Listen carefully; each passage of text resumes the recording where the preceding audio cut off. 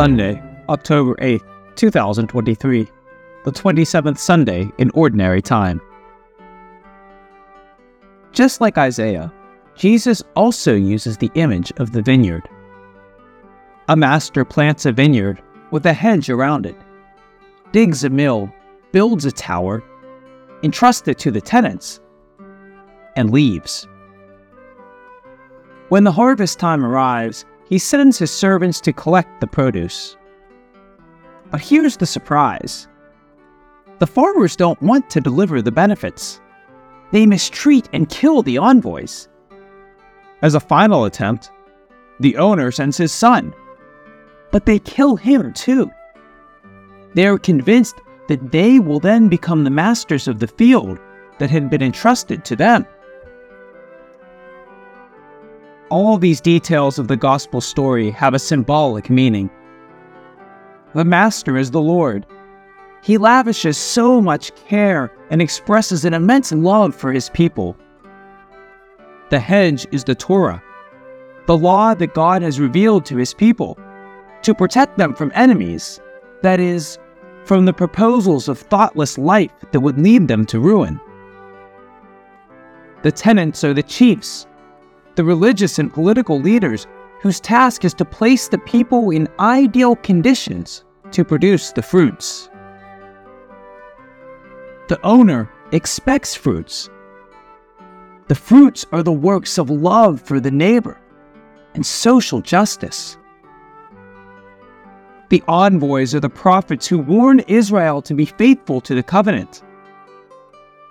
God expresses himself through the mouth of Jeremiah, who proclaims, "From the time I brought their forebears out of Egypt until this day, I have continually sent them my servants, the prophets. But this stiff-necked people did not listen.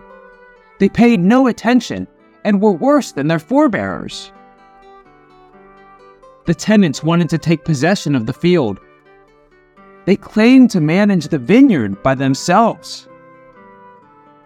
They represent those who want to do things without God, and who consider God's gifts as goods to be misappropriated. The Son is Jesus. The time of harvest is the time of God's judgment, the day of intervention for salvation. At the end of the parable, Jesus turns to his audience and asks their opinion on what the owner should do. They convincingly respond, "The master will bring those evil men to an evil end." But Jesus follows a different logic.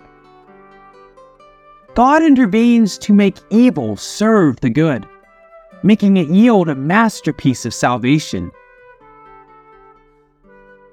You may remember what Joseph said to his brothers, who sold him to the Egyptians. "You intended to do me harm, but God intended to turn it to good, to bring about what is happening today, the survival of many people." The leaders of the people take the son and throw him out of the vineyard. This is what happened to Jesus. He was deemed a blasphemer, impure and unclean, and for this, he was brought out of the city walls and executed. But God, in raising him, glorified him and made him Lord, the cornerstone of a new building. The end result of the intervention of the master is the delivery of the vineyard to other workers who will make it produce fruits.